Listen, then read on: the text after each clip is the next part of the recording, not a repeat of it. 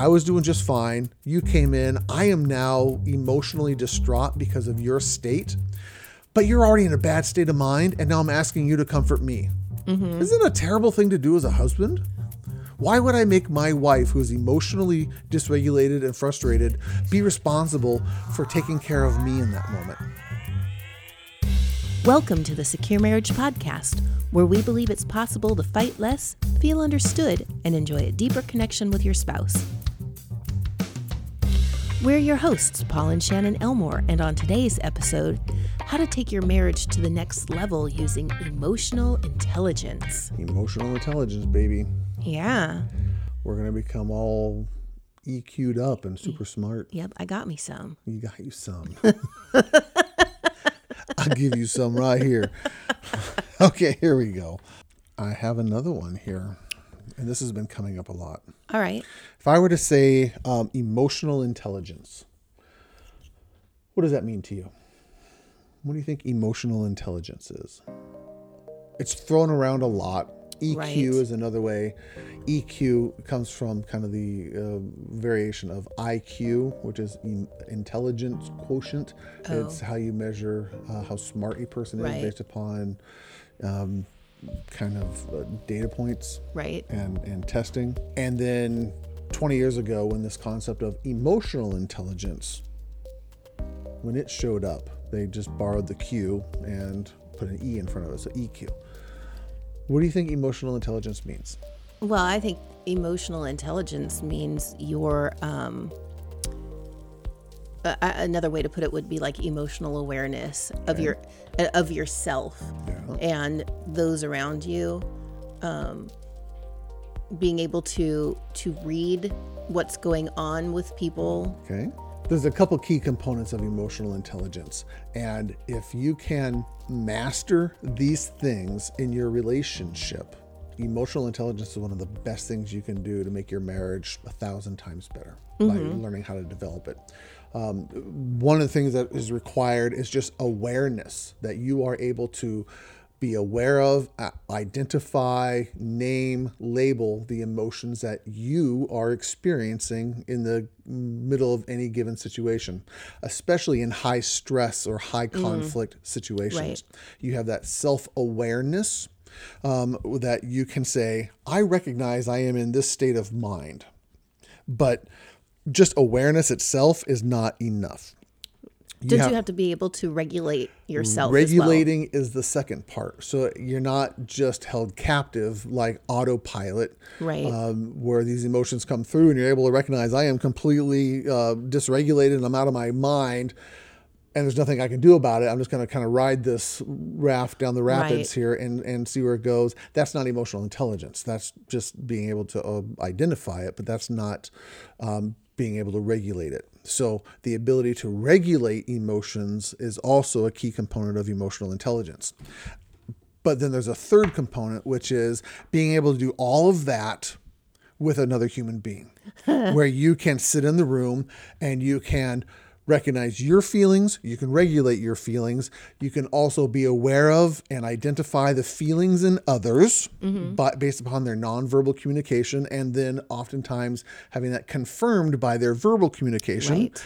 How are you feeling? What's going on? And they can say, I am mad. And you go, I thought you were kind of angry because of, the foam that's at the corners of your mouth and the chairs that were flying across the room. I was getting that hint that you were angry. You're able to recognize and factor in other people's emotional states into an interaction.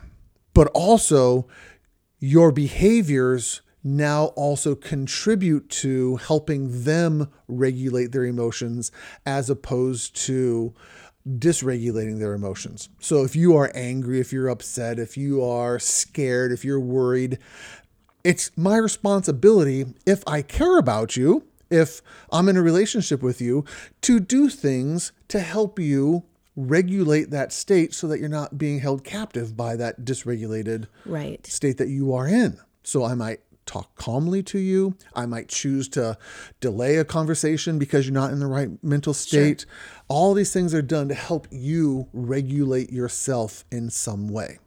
So awareness, regulation, and others. Those are the big pieces of emotional intelligence. That would also include, this is a weird way to start a question, but would that also include you're with someone who's a high emotional state or dysregulated emotionally or upset with you or whatever, and you don't become dysregulated because of their dysregulation? Absolutely. The fancy term for that is differentiation. You can regulate your state while someone else is in a dysregulated state in some way. You are differentiated from them. That was something I sucked at in our relationship early on, and I never understood how much it affected our relationship until one day you came home because you were out shopping, you were doing whatever, and I was doing just fine. When you were gone, I was enjoying watching a football game, and I was just relaxed, and I was in a calm state of mind. And you came home and you were triggered. I think it was the traffic or someone at the grocery store would just treated you terribly, and you were pissed and hurt and angry and frustrated and just done with the world. And the minute you walked in and I picked up on all of that negative, hurtful energy that you were experiencing, meaning you were in a hurt state. You weren't being hurtful towards me, but you were in a hurt state. I became so dysregulated myself that I came up to you and I started, are we okay? Are we fine? Did I do something to hurt you? What's going on? And it was such a broad shift, an immediate shift in the situation. It was like, okay, I was doing just fine. You came in. I am now emotionally distraught because of your state, but you're already in a bad state of mind. And now I'm asking you to comfort me. Isn't it a terrible thing to do as a husband? Why would I make my wife, who is emotionally dysregulated and frustrated, be responsible for taking care of me in that moment? And it was just so stark. And it's like, wow, I can't believe I'm putting all this pressure on you. This is why being the healthiest version of myself as a husband is the best gift I can give you. Right. As a loving husband. And as I care about you as my wife, the healthier I become, the better I get to treat you. Right. And so I caught myself in that moment. I said, hold on a second. Wait a second. I have to give myself permission to be in the same state that I was in 3 minutes ago before you walked in, which was relaxed, happy, fine, content. And to maintain that state while you are angry, frustrated, disappointed, hurt. And I get to be separate from you and let you navigate through that experience. But I can be nearby, I can comfort, I can support, but it doesn't help you for me to become dysregulated or match your energy. Exactly. You're exactly right when you talk about that. Differentiation is huge. And being able to help, and is another component of emotional intelligence. Yeah, that one's a little harder for some people than others. It is really, really tricky for sure. Absolutely. But emotional intelligence, can you picture a husband and a wife who are both like, okay, I'm aware of what's going on. I have enough self-awareness that I can say in this situation, I am feeling this and this. Yesterday, I came home, and what kind of mood was I in? Oh, you were in a bummer mood. I was not doing great yesterday. And I knew I was not doing great. And so how did I describe what was going on? Do you remember? Offhand, no, sorry. I said, I've had a bad day at work. I am not really feeling great at the moment. You and I are okay. I kind of put that in there. We're just fine, but I'm not in a great state of mind at the moment. And I'm going to be kind of just in the state for however long I need to be. I'm going to be in a bad mood for a while. Right. And you were like, okay, that's fine. That's great.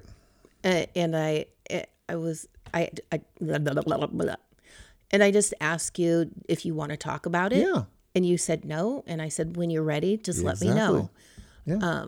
And normally in the past, I'd be like, oh man, what did I do? Paul's upset with me. Yeah. It makes you uncomfortable being in proximity to my pain. Yeah. Exactly. But it's interesting that and you had just come in. So there was nothing that could be wrong between us, but it's really interesting how our brains are wired to assume that we've done something wrong and that Well, at least that's how mine goes. Yeah, that's a holdover from childhood development called egocentricity. All little kids believe that they are responsible for everything that happens around them, both the good and the bad. And the sooner that we can grow out of that and recognize we can be good people and crappy things still happen around us and it's not our fault, Right. that's a healthy developmental stage to go through. But some people never grow out of it. Some people always believe that they're responsible for everyone's feelings and experiences around them. Interesting. Yeah, egocentrism. We're egocentric. Huh. Interesting. Little fascinating Little developmental fact. history lying there. But yesterday required emotional intelligence on both of our parts. Right. I was able to identify and recognize where I was at. I was able to regulate it. I didn't instantly make myself feel good, but I also didn't bark at you. I wasn't snappy at you. I wasn't yelling at the kids. I didn't kick the dog. I didn't throw things across the house. I was regulated in my emotional state. And just having to weather a bad day. Everyone has bad days. Yep. Emotional intelligence doesn't mean that you have good days all the time. It means you're able to recognize the bad days. Yeah. I always put it back into the weather analogy. You know, storms come, rains come. You will never be able to stop that. But they're not a problem if you've got a really good raincoat, if you're indoors, you got a nice cozy fire, and you've got a stack of books to read and Right. hot cocoa. Those are actually sometimes endurable days. But if you're not prepared for those and you're stuck outside in shorts and a t-shirt and you're shivering and cold, those are miserable because you're not prepared for it. Sure. So having the tools whenever the good and the bad days come is what makes it possible for couples to have healthy relationships. Right. So again, back to this couple, this fictitious couple we're talking about. When a husband and a wife are able to take responsibility for their own feelings, they're not taking out their frustration and anger because they're dysregulated and lashing out at their spouse, which then makes that person feel like they don't care about me. Right. You don't love me. I don't deserve this. This is unfair. And I'm going to retaliate back and I'm going to elevate and I'm going to escalate the situation. And then now I am already feeling bad and being attacked by my wife because I'm already attacking. It just goes kablooey. Yeah. Yeah. And so emotional intelligence, the ability to recognize, regulate, and resonate with other people. I just made all three of those up, but it works pretty good. Yeah. When you can do all of those things, couples learn how to treat each other really, really well. Right. No matter the situation. That's why emotional intelligence is so important for a healthy relationship. So, what are one or two things that, say, someone goes, I'm not sure if I have emotional intelligence or not, or I probably don't because I am very reactive to everything. What are one or two ways or things that people can do to help develop their emotional intelligence? Yeah. That like the Sure. one or two key things. It's not going to fix everything or make them perfect at it, but really just some really key. Yeah.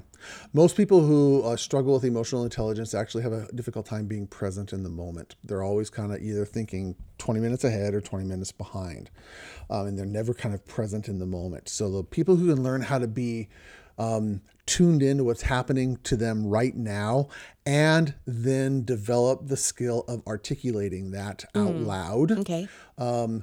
Lay the foundation and have the best tools possible to start being able to do this in an emotional state. So for instance, you start with concrete things that are easy to see and measure. This meal that I'm having, do I like this meal? What do I like about it? Is it the flavor? Is it the spice? Is it the heat? Is it the restaurant? Is it the environment that we're in? What is it about this meal that I'm enjoying? Food is very tangible. It's very concrete. Sure. What is it about this coat that I like as opposed to that coat? Why would I want this one over that one? Being able to articulate why. I call it finding your flavors. Why do I like this kind of music right now as opposed to this kind of music right now? What does this music do for me here that I would prefer to listen to this band as opposed to this band over here? And if you can start to clarify those whys and the reasoning behind all those very concrete, very tangible things, now you're able to start to move that into the emotional world as well. I'm feeling frustrated right now, but I've got all this practice of being able to identify my motivations and what I'm actually experiencing in the moment. I think I'm upset because the tone of voice the person had towards me, or I'm disappointed in this thing, or I'm frustrated with that thing. You're able to identify it more easily because you've practiced, you've built this muscle in all these other areas. Right. I've given this assignment to lots of clients, and they said it's one of the most helpful assignments I've ever given them, because they start to live in the present. They start to understand their own motivations, and they start to just accept themselves. Right. I don't have to be all things to all people. I happen to like this kind of music. I'll always like this kind of music. That's just what I like. Right. Doesn't matter the reason why. I just know that I like it. And so I choose to listen to this music most of the time. Some people who find out that I like this kind of music and I don't like their band, we might not be best friends. Can I be okay with that? Right. Yes, I can. So would something like even like you get up in the morning and you just, for practicing being in the present as well, you get up in the morning and you just sit there for a few minutes and you just say, okay, what am I feeling? May not be emotional feelings, but it can be, I'm feeling this tightness in my chest. Yeah. Why do I think this? I'm feeling this tightness. What? I'm a little tired this morning, or I'm a little excited, or I'm a little energized, or I'm a little apprehensive, or I'm a little anxious. Yeah. I think a lot of times when it comes to emotional intelligence, a lot of people don't actually know how to verbalize what emotions they're feeling. They don't have the words for it. It's just hard. I know I fell into that camp, but it's a lot easier to identify the sensations that you may be having in your body that are speaking those emotions. Yeah. And again, that's concrete. That's the somatic Right. stuff. What I'm feeling physically as opposed to emotionally. And I guess that goes back to when you were talking about the concrete things. Yeah. What do I want right now? Do I want to get up and take a walk? Do I want to take a shower? Am I hungry? Do I want to go back to bed? Identifying those things doesn't mean you always do those things. Exactly. Yes. Man, that's so true. So true. I want to just roll over and go back to bed. Like this morning. But I need to get up and do something. Yep. This morning, I'd like to stay in bed and not get up, but I got up and went for a hike anyway. So. Identifying it doesn't mean that you're going to do it. So that is the beginning of emotional intelligence. You'll be able to identify and get clear on what you are feeling and then articulating it. A lot of people, it's just kind of an amorphous kind of idea in their head. Right. But when you can articulate it, when you can explain it to someone else, then it's like, okay, I'm actually getting the hang of this. I'm getting better at it. Yeah. That's where it starts. That's a great one. And again, this is a way to revolutionize your marriage. It's going to be amazing when you see couples start to do this more and more and more. Mm-hmm. It's really unfortunate. It's actually hard when one spouse is highly emotional intelligent and the other person is very low in emotional intelligence, because that low emotional intelligence person is often doing things on an autopilot that is genuinely hurtful, and the high emotional intelligence person is able to actually identify what they're doing that's hurtful, and they work their hardest to try to change them, fix them, teach them, educate them, everything they can to make them emotionally intelligent. And it doesn't work. Right. So I giggle because I think we were pretty imbalanced once you started gaining emotional intelligence. I didn't pick up on that quite so fast. Yeah. Like tortoise slow. Sorry. You're not there anymore. You've caught up. We're pretty equal in all of this now. We do our best to kind of at least identify. Right. I think I might be able to regulate just a skosh better than you at the moment. Yeah, but I think that's you're okay. Yeah. That's We have our moments. We have our moments. So. And then there's other goofy things that set me off, and you have to ride the wave with me. Yep. That's just how it goes. Anyway, emotional intelligence. That's what we're encouraging everyone to figure out and learn how to do. Yeah. Thanks for listening, everybody. We'll see you next time. Alrighty. Goodbye. Bye-bye.